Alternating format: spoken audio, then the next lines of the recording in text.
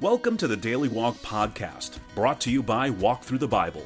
The Daily Walk Podcast is a daily devotional that will guide you on a life-changing journey through the Bible in 1 year. Join us every day to hear the entire Bible in a year, alongside a daily devotional thought that will help bring God's Word alive for you. Today's Daily Walk devotion comes from Judges chapters 9 through 12. Abimelech, Gideon's son by a concubine, is never called a judge in Israel, though he sets himself up as king and murders 69 of his 70 brothers. As Jotham, the only surviving son, predicted, Abimelech dies as violently as he lived.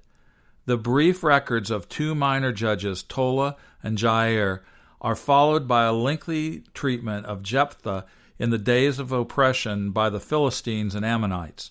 In contrast to Gideon, who sought to appease the tribe of Ephraim, Jephthah ends up going to war against Ephraim. His action-filled reign as judge is best characterized for his presumptuous vow which seals forever the fate of his virgin daughter. The section closes with a brief look at three other minor judges who are most noteworthy for their enormous families. And now let's listen to Judges chapters 9 through 12. Judges 9. Abimelech, son of Jerubbaal, went to his mother's brothers in Shechem and said to them and to all his mother's clan, "Ask all the citizens of Shechem, which is better for you, to have all 70 of Jerubbaal's sons rule over you, or just one man? Remember, I am your flesh and blood." When the brothers repeated all this to the citizens of Shechem, they were inclined to follow Abimelech, for they said, "He is related to us." They gave him 70 shekels of silver from the temple of Baal-berith, and Abimelech used it to hire reckless scoundrels who became his followers. He went to his father's home in Ophrah, and on one stone murdered his 70 brothers, the sons of Jerubbaal. But Jotham, the youngest son of Jerubbaal, escaped by hiding. Then all the citizens of Shechem and Beth Millo gathered beside the great tree at the pillar in Shechem to crown Abimelech king. When Jotham was told about this, he climbed up on the top of Mount Gerizim and shouted to them, "Listen to me, citizens of Shechem, so that God may listen to you." One day the trees went out to anoint a king for themselves. They said to the olive tree, "Be our king." But the olive tree answered, "Should I give up my oil by which both gods and humans are honored, to hold sway over the trees?" Next the trees said to the fig tree, "Come and be our king." But the fig tree replied, "Should I give up my fruit, so good and sweet, to hold sway over the trees?" Then the trees said to the vine, "Come and be our king." But the vine answered, "Should I give up my wine, which cheers both gods and humans, to hold sway over the trees?" Finally all the trees said to the thorn bush, "Come and be our king." The thorn bush said to the trees, "If you really want to anoint me king over you, come and take refuge in my shade. But if not, then let fire come out of the thorn bush and consume the cedars of Lebanon." Have you acted honorably and in good faith by making Abimelech king? Have you been fair to Jerubbaal and his family? Have you treated him as he deserves? Remember that my father fought for you and risked his life to rescue you from the hand of Midian. But today you have revolted against my father's family. You have murdered his 70 sons on a single stone and have made Abimelech, the son of his female slave, king over the citizens of Shechem because he is related to you. So, have you acted honorably and in good faith toward Jerubbaal and his family today? If you have, may Abimelech be your joy, and may you be his too.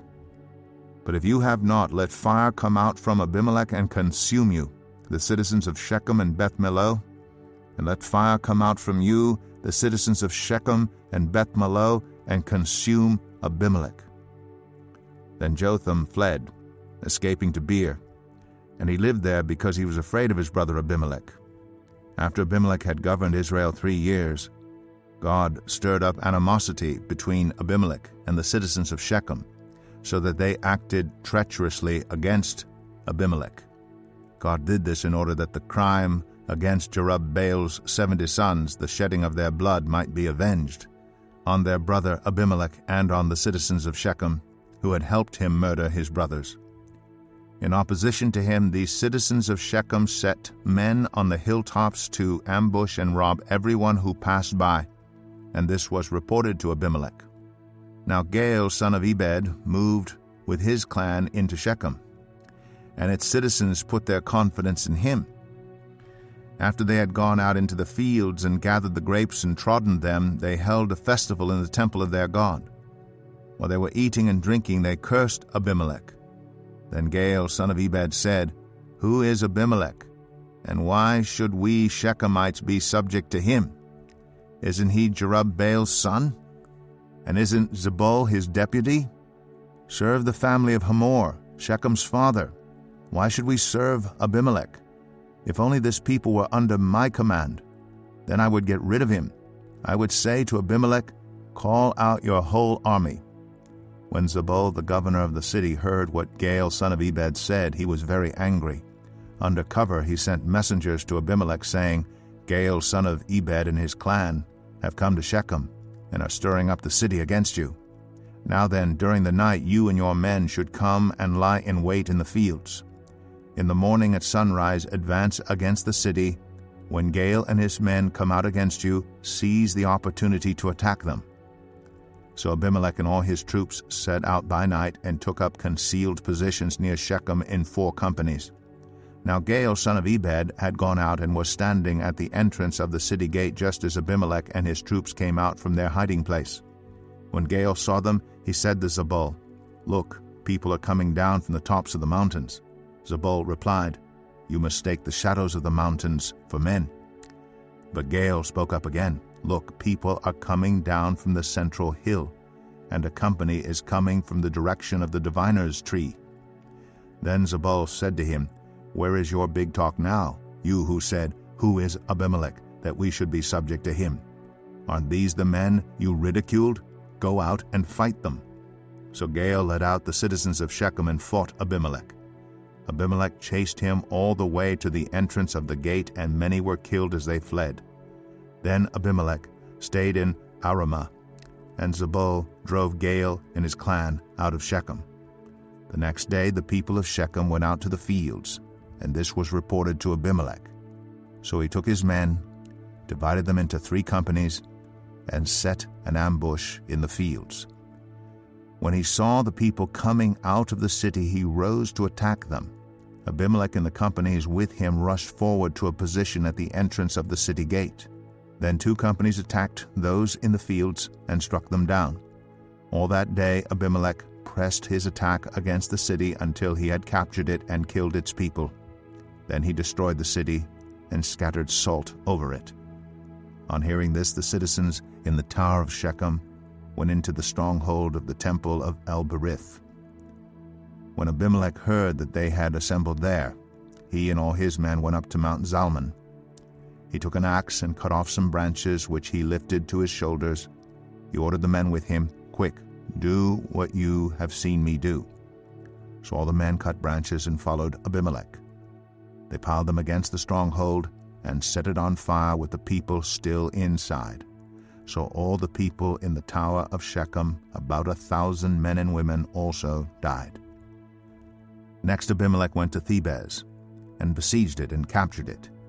Inside the city, however, was a strong tower to which all the men and women, all the people of the city, had fled. They had locked themselves in and climbed up on the tower roof. Abimelech went to the tower and attacked it. But as he approached the entrance to the tower to set it on fire, a woman dropped an upper millstone on his head and cracked his skull. Hurriedly, he called to his armor-bearer, "Draw your sword and kill me so that they can't say a woman killed him." So his servant ran him through, and he died. When the Israelites saw that Abimelech was dead, they went home. Thus God repaid the wickedness that Abimelech had done to his father by murdering his 70 brothers. God also made the people of Shechem pay for all their wickedness. The curse of Jotham, son of Jerubbaal, came on them. Judges 10. After the time of Abimelech, a man of Issachar named Tola, son of Puah, the son of Dodo, rose to save Israel. He lived in Shamir, in the hill country of Ephraim. He led Israel 23 years. Then he died and was buried in Shamir. He was followed by Jair of Gilead, who led Israel 22 years. He had 30 sons who rode 30 donkeys. They controlled 30 towns in Gilead, which to this day are called Havoth Jair. When Jair died, he was buried in Kamon. Again the Israelites did evil in the eyes of the Lord. They served the Baals and the Ashtoreths and the gods of Aram, the gods of Sidon, the gods of Moab, the gods of the Ammonites, and the gods of the Philistines. And because the Israelites forsook the Lord and no longer served him, he became angry with them. He sold them into the hands of the Philistines and the Ammonites, who that year shattered and crushed them. For 18 years they oppressed all the Israelites on the east side of the Jordan in Gilead, the land of the Amorites.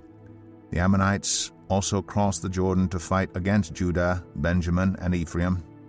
Israel was in great distress. Then the Israelites cried out to the Lord, "We have sinned against you, forsaking our God and serving the Baals."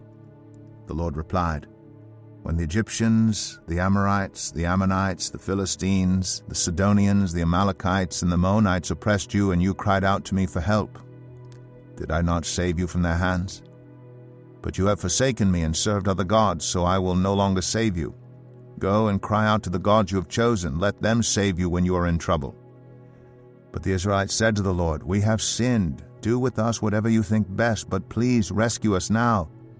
Then they got rid of the foreign gods among them and served the Lord. And he could bear Israel's misery no longer. When the Ammonites were called to arms and camped in Gilead, the Israelites assembled and camped at Mizpah. The leaders of the people of Gilead said to each other, "Whoever will take the lead in attacking the Ammonites will be head over all who live in Gilead." Judges 11. Jephthah the Gileadite was a mighty warrior. His father was Gilead, his mother was a prostitute. Gilead's wife also bore him sons, and when they were grown up, they drove Jephthah away. "You are not going to get any inheritance in our family," they said, "because you are the son of another woman." So Jephthah fled from his brothers and settled in the land of Tob, where a gang of scoundrels gathered around him and followed him. Sometime later, when the Ammonites were fighting against Israel, the elders of Gilead went to get Jephthah from the land of Tob. "Come," they said, "be our commander so we can fight the Ammonites." Jephthah said to them, "Didn't you hate me and drive me from my father's house? Why do you come to me now when you're in trouble?"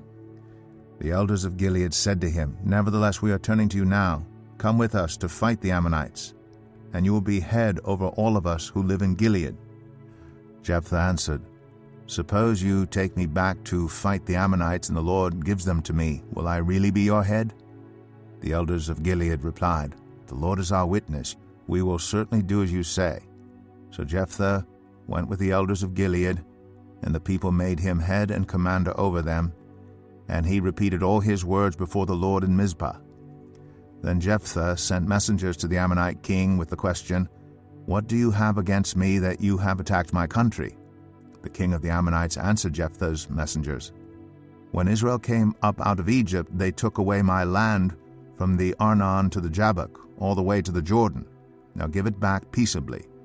Jephthah sent back messengers to the Ammonite king, saying, "This is what Jephthah says. Israel did not take the land of Moab or the land of the Ammonites. But when they came up out of Egypt, Israel went through the wilderness to the Red Sea and on to Kadesh.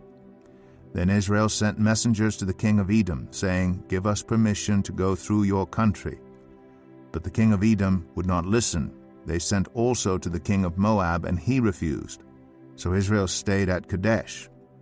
Next they traveled through the wilderness, skirted the lands of Edom and Moab, passed along the eastern side of the country of Moab, and camped on the other side of the Arnon.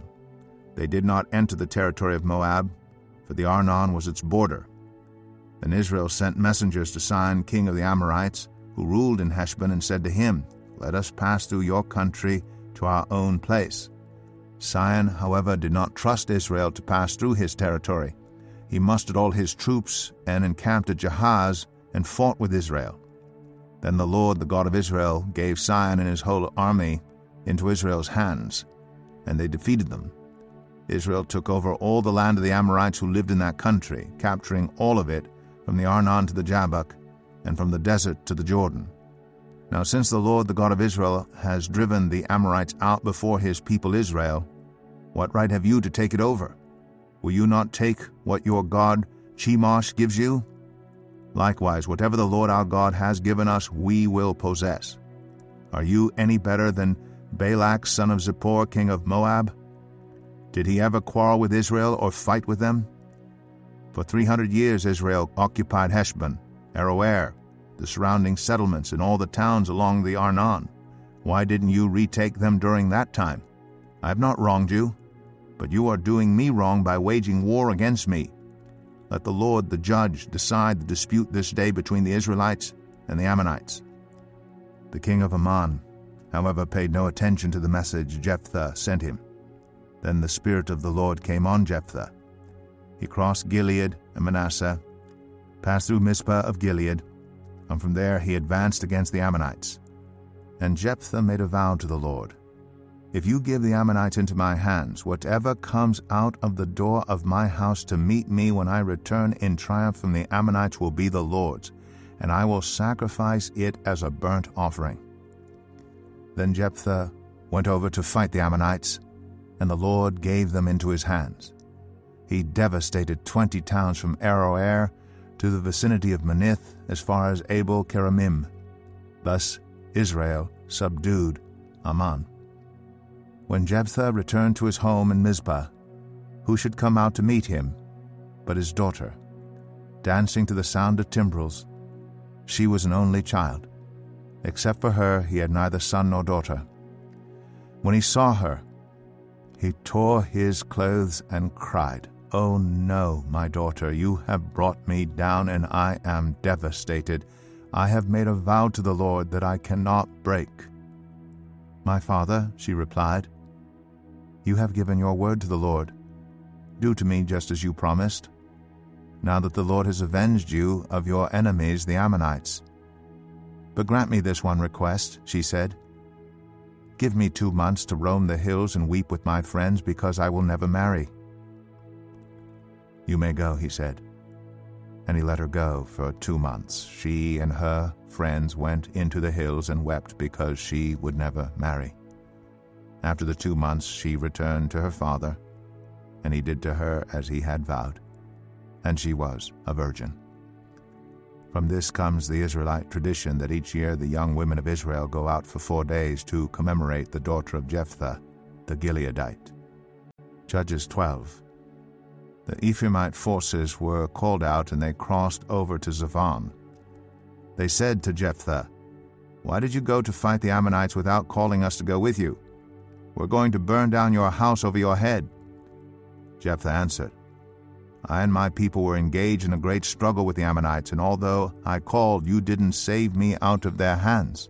When I saw that you wouldn't help, I took my life in my hands and crossed over to fight the Ammonites, and the Lord gave me the victory over them. Now why have you come up today to fight me?" Jephthah then called together the men of Gilead and fought against Ephraim. The Gileadites struck them down because the Ephraimites had said, "You Gileadites are renegades from Ephraim and Manasseh." The Gileadites captured the fords of the Jordan leading to Ephraim, and whenever a survivor of Ephraim said, "Let me cross over," the men of Gilead asked him, "Are you an Ephraimite?" If he replied, "No," they said, "All right, say Shibboleth." If he said Sibboleth because he could not pronounce the word correctly, they seized him and killed him at the fords of the Jordan. 42,000 Ephraimites were killed at that time. Jephthah led Israel 6 years. Then Jephthah the Gileadite died and was buried in a town in Gilead. After him, Ibzan of Bethlehem led Israel. He had 30 sons and 30 daughters. He gave his daughters away in marriage to those outside his clan, and for his sons he brought in 30 young women as wives from outside his clan. Ibzan led Israel 7 years. Then Ibzan died and was buried in Bethlehem. After him, Elon the Zebulunite led Israel 10 years. Then Elon died and was buried in Aijalon in the land of Zebulun. After him Abdon son of Hillel from Pirathon led Israel. He had 40 sons and 30 grandsons who rode on 70 donkeys. He led Israel 8 years. Then Abdon son of Hillel died and was buried at Pirathon in Ephraim in the hill country of the Amalekites. And now here's our Daily Walk devotional thought for today. Should Christians take oaths or make vows today? Those who respond no will find ample support in the tragic result of Jephthah's presumptuous vow. Vows are not to be taken lightly, but the real tragedy of Jephthah was his unwillingness to admit he had acted foolishly and had made a mistake. A willingness to admit errors and seek help is an evidence of maturity and strength, not weakness. Is there a family member or friend you have wronged through a mistake? Admitting you were wrong, asking for forgiveness, and making restitution for any damage can open up new opportunities for fellowship and service with him or her.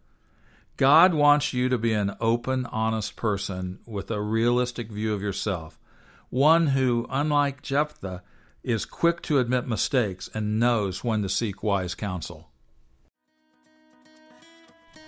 Thank you for joining us today for the Daily Walk podcast from Walk Through the Bible. Be with us tomorrow as we continue our life-changing journey through the Bible in a year. Love this episode of the Daily Walk podcast? We'd love for you to rate and give us a review on iTunes or Google Play. Make sure you subscribe so you won't miss an episode as we walk through God's Word together. For more resources to help you live God's Word, visit walkthrough.org. That's WALKTHRU.org. Walk through the Bible. Take a walk, change the world.